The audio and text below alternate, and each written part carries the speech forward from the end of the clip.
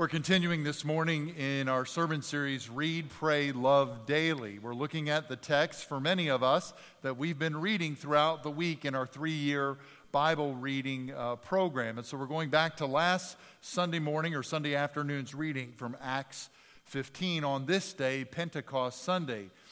This morning, when I was here early to prepare and to pray over this message, I received a text from my mother.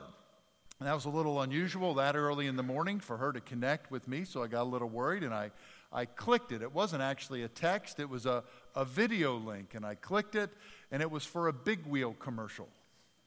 I'm a kid of the 1970s, so you bet I watched that whole 30-second commercial of a Big Wheel. But what I noticed was not the Big Wheel. I noticed that the kids on that Big Wheel rode by a playground, and there was a swing set. It wasn't even over grass. It was just over nothing but dirt and rocks. And then right on the edge of the swing set was concrete. Now listen, if you're getting off a swing set, you don't wait for the swing to slow down, am I right? How do you get off a swing set? You're jumping from that bad boy. That's right. This is 1970s. How do you get off a swing set? You land on concrete.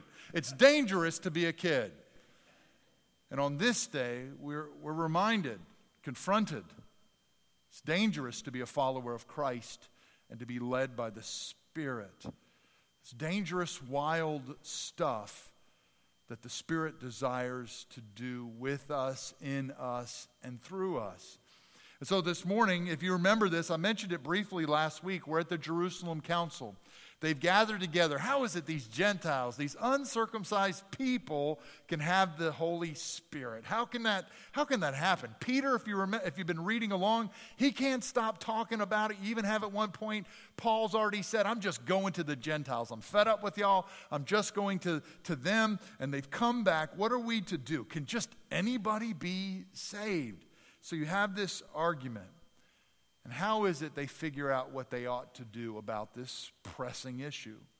Well, certainly they look to Scripture. That's always the first answer. You see them routinely turn to Scripture. Every time, even in these impromptu speeches of Stephen or Peter or Paul, they're just quoting passage after passage of the Old Testament. Here's what God has said to us. So we always turn to the Scripture. But how else is it that we can know what it is that God wants for us? So if you're following along in your notes, that first reminder there that we get from Acts 15 is we're seeing that our God's a God who clearly shares His desire and His will with His people. We see here the will of God's heart for His people in all of these scriptures. And it's His will, seeing in every one of these, that He wants us to be filled. It's almost every chapter, Acts 1 all the way through 15 to where we are. It's just verse after verse, reminder after reminder, this is God's will for His people. And there's 50,000 things that the Lord wants to do, but this seems to be His primary will in this book, that He would come and be with and on and in His people. Lead them? Yes. You see that a lot, not as much as this. To share with them the gifts of the Spirit, you see that a lot, especially on Pentecost Sunday, but not as much as this. You see Him, as Luke says in 13, let me just say, by this point, it's as though Luke even stops speaking about it for the second half of Acts. Because I'm just thinking he assumes we know that. Because verse after verse, and you see them all here. They were filled, He was filled, and hopefully by this point you get it. Somebody handed me a book called This Present Darkness when I was a freshman in college, and it just happened that my roommate had moved out my spring semester, so I had a dorm room all by myself. Don't read that book if you're all by yourself. It's a fictional book, but it's Frank Peretti's best guess. Some of it I like, some of it's a little questionable, but it's about spiritual warfare. What might spiritual warfare really look like if Paul says in Ephesians, we saw the principalities of the air. So it's this present darkness, and the next book is piercing the darkness, but all these crazy things of angelic forces and demonic forces. And then his next book I picked up immediately, and it was called Prophet. Couldn't wait to dive into that book. I opened it up. It's about this, I think, a newspaper guy. It's been 30 years since I read it. But of a newspaper guy, no angels. No wild stuff of the principalities of the air, just a story. Why? I think he's wanting us to understand you're not going to see it. It's not going to be before your eyes. But understand, on every page of my new book, it's there. But as a Christian, you've just got to know that it's there. And so you check your prayer life. You routinely are on your face in worship and in prayer. You're reading the scriptures because all that is going on. He wants you to assume that it's there and to see it for yourself. So I wonder if Luke's at that point as he's in this reporting in Acts. I'm not going to say it every time somebody failed. I just want you to get it and understand what happens in Luke 15 and on. It's all because of filling. And that's the will of God. That's the heart of God that we see throughout the book of Acts. It's what we celebrate on Pentecost Sunday. His desire is to be in and to fill. Now the question comes to us, how is it I'm opening my life? If we believe in Christ, as Renee's reminded us, we have the Holy Spirit. But how is it I need to yield my life, open my life for His filling, to be available to do that? It's on almost every page of the first half of Acts. He wants to come and to fill. That's His will. And then after we see the will of God's heart, then we begin and can see the work of His Holy Spirit. His desire is to be in and to fill. And then throughout these passages, you see, even beginning with Jesus' words, we begin to see His work. And again, you see all kinds of the work of the Spirit here. The gifts of the Spirit, tongues, prophecy. You see the Spirit even be tested. You see the Spirit's work here in chapter 15. We'll get to that. But even in 16, He blocks the disciples from going to Asia. You see Him standing as a witness at some point. Later in Acts, you see Him showing how the church ought to oversee itself. Unity, generosity, hospitality, none of that happens without the Spirit in the book of Acts. But if you do the math, and I'm a liberal arts major, I don't like to do math, but if you do the math, what is it you see that's routine and primary for the Holy Spirit? Verse 28, it seemed good to the Holy Spirit. This is a book of healings and signs and wonders. But the primary role of the Holy Spirit, as we see here in Acts, He speaks. He reveals. He shows the will of God, and He shows Jesus to other people. It seems to be the main thing because it's on every page. Just quickly following these. Acts 1:2, it was by the Holy Spirit that Jesus said these things. Now think about that for a minute. We've already seen in the beginning of Luke in Jesus' public ministry, He was led by the Spirit on a couple of occasions. Now you've got Him after resurrection. The King of Kings, the one who is the resurrection life, who's defeated death. And He says, you know what? When I speak, I'm going to speak by the Holy Spirit, not me. It's amazing. The beauty of our Savior. His life of deferring to the leading of the Holy Spirit in His public ministry and even after His cross and resurrection. That humility in Him, that yielding of His life in that way. And it comes to me, and maybe it comes to you today. Can I do that? How do I need to do that? To defer my life with my family, at work, in my friendships, in my groups. Can I be that kind of humble leader where I defer? It's by the Holy Spirit that Jesus speaks in Acts 1:2. Acts 2:4, it's the Spirit who gave them utterance to speak to one another. Acts 6:10, He's speaking through Stephen. Acts 8, He talks to Philip. Acts 10, He talks to Peter. Acts 13, He speaks to several teachers and prophets. Here in Acts 15, He shares His will with the Jerusalem council. Acts 20, He testifies to Paul. Acts 21, He keeps telling Paul, don't go to Jerusalem. Acts 21, Paul reports the Spirit has said some other things. He speaks. Do we expect that? Are you looking for that at every moment? Because it's on every page of Acts. That when the Spirit comes and when He fills, He speaks. You know those people in your family, at work, in your social circles, not at this church, but in other churches, that when they walk up, oh, this is going to be a hurricane of words for about 20 minutes. Go ahead, bring it. And they just won't stop talking, right? You know it's coming when you see that person. Oh, and they're going to talk about their grandkids, or they're going to talk about their kid, or they're going to talk about their sports team, and it's not going to stop. It's the Holy Spirit in Acts. And it's the Holy Spirit today. He won't stop speaking. And what's again beautiful about the Spirit is, here he is, the third person of the Holy Trinity.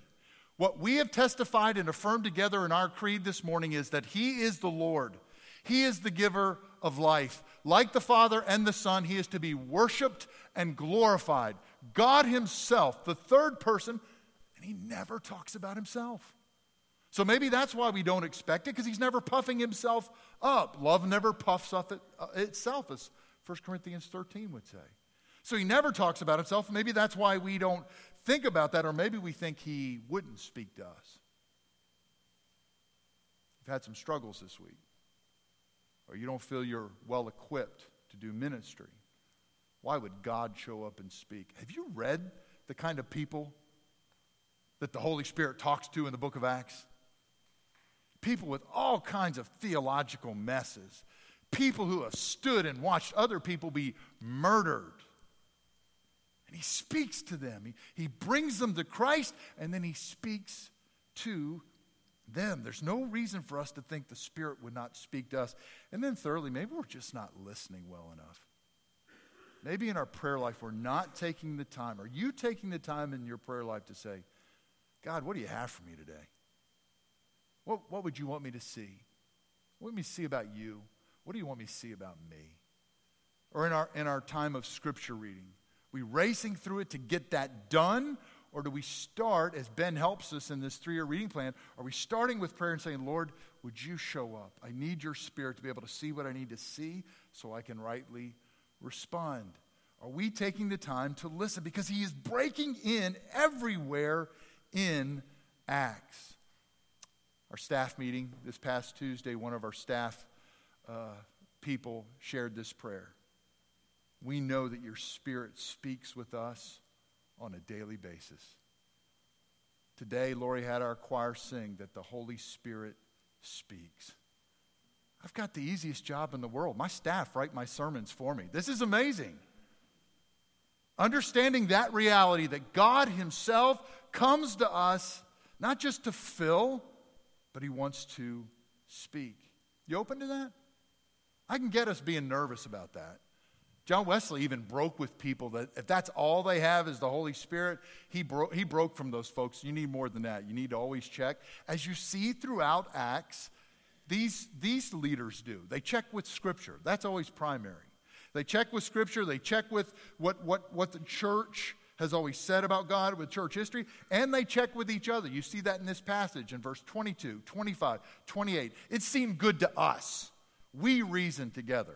So when the Spirit speaks, yes, you check it with the Scriptures, you check it with church history, you check it with other faithful believers. But how are we listening?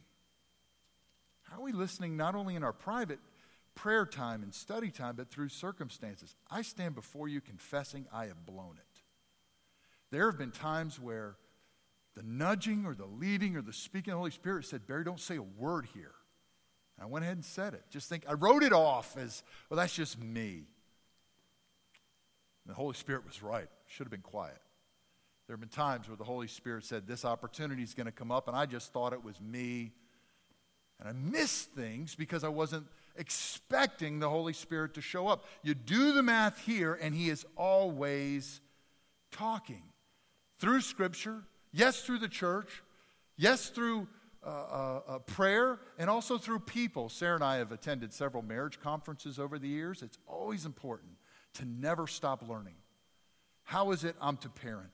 How is it I can glorify God through my work? I always want to be learning there. How is it I can do life better with my spouse? Always want to be learning and growing. That's part of discipleship. And one of the first conferences we went to, I remember somebody from the conference saying, have you ever thought about what God might want to say to you through your spouse? I mean, in reality, after a few years of marriage, they know you than anybody else. They know you better than anybody else on the planet. So why wouldn't God take this person, if you're not going to listen to him, in a word of maybe correction, but just as importantly, a word of affirmation and encouragement, where you're beating yourself up, and you won't let God's grace into your life to heal something or to speak a word of kindness or encouragement, why won't you let your spouse or a friend or a coworker speak, to let the church speak to you? Now, don't you dare misuse that. Some of you are going to go home today on a day of rest and worship and tell your spouse, God told me to tell you to clean this garage. So don't misuse that. The Spirit's always speaking. How is it we are listening and expecting that? And then lastly, throughout Acts and here, especially in 15, we see the words of God's people. We see His will, we see His work, and now we see His words in and through God's people. I'll be honest, I didn't see this pattern until studying for this sermon this week.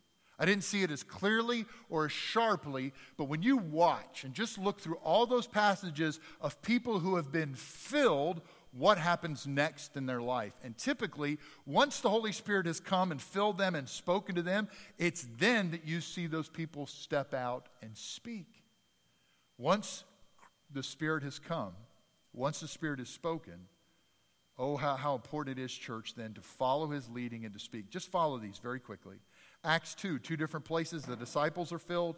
Peter's filled. And what does Peter do? He declares to the crowd. Acts 4, he's full of the Spirit, Peter, and so he speaks to the rulers, elders, and scribes. Later in chapter 4, by the Spirit, even David spoke by the Spirit. Acts 4:31, disciples are filled. They begin to speak the word of God with boldness. Acts 6, by the Spirit, Stephen speaks. Acts 7, Spirit is filled. Stephen is filled with the Spirit, and he speaks to the council.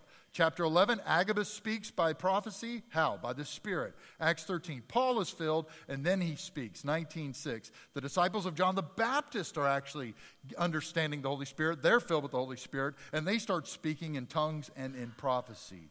Filled, and then we speak. And if you do a good study on this, it's all kinds of speaking. It's not just gospel. Some of it's tongues. Some of it's prophecy. Some of it is, like here, correction. Oh, don't go so overboard. These people got the Spirit. Would y'all back off? Let's let them know what God wants them to know, that they can be filled. And sometimes it's affirmation and encouragement, like Barnabas sticking up for Paul. People who are filled by the Holy Spirit listen to the Holy Spirit, but they also get this now, they get to speak the words of God to others. How's He wanting to do that? Look at your life just this week. What did you say? If I asked you to give me a report of everything you said to your friends this week, everything you said if you're still working, a coworker, if you're married, to your spouse, or to your kids or to your grandkids, to your TV. Oh, I talk to my TV all the time. What did you speak to your TV or to other drivers in Madison who still won't stop at red lights? I'm sorry, my bad. The Spirit has been speaking all week to you so that you could speak for God to others. The Spirit has been speaking all week to us, and He wants us then to be able to be bold enough, careful enough, gentle enough, but faithful enough, discerning enough to be able to speak His word to our kids, our church, our friends, our family, our coworkers. Listening first, yes. Discerning, yes, but then faithful to speak. It's the pattern of Acts. You just can't miss it. We can't miss it. Peter's filled, he speaks. Agabus filled, prophecy and tongues. Paul's filled, he speaks. Stephen is filled, he speaks. Church, we've been gifted and filled with the Holy Spirit. I continue to need to yield more and more in my life to experience more of His filling, but once He fills and He speaks, oh, how could it be this week that you and I have the great privilege of allowing God to speak through our lives? He speaks through our attitudes, yes. He speaks through our lives, yes. That's how, matter of fact, that's the only way we earn the right to then speak words that people will actually hear. But how is it with the guys, with the girls, around the coffee pot, out on the boat, with a friend in need, that your words could be God's words. This is the will of God. He wants to fill you. This is the work of God in the Spirit. He wants to talk with you, lead your life, speak to us.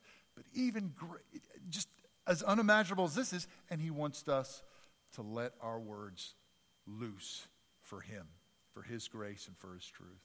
Let's respond to that. The hymn is 393. Let's stand together as we sing and as we respond.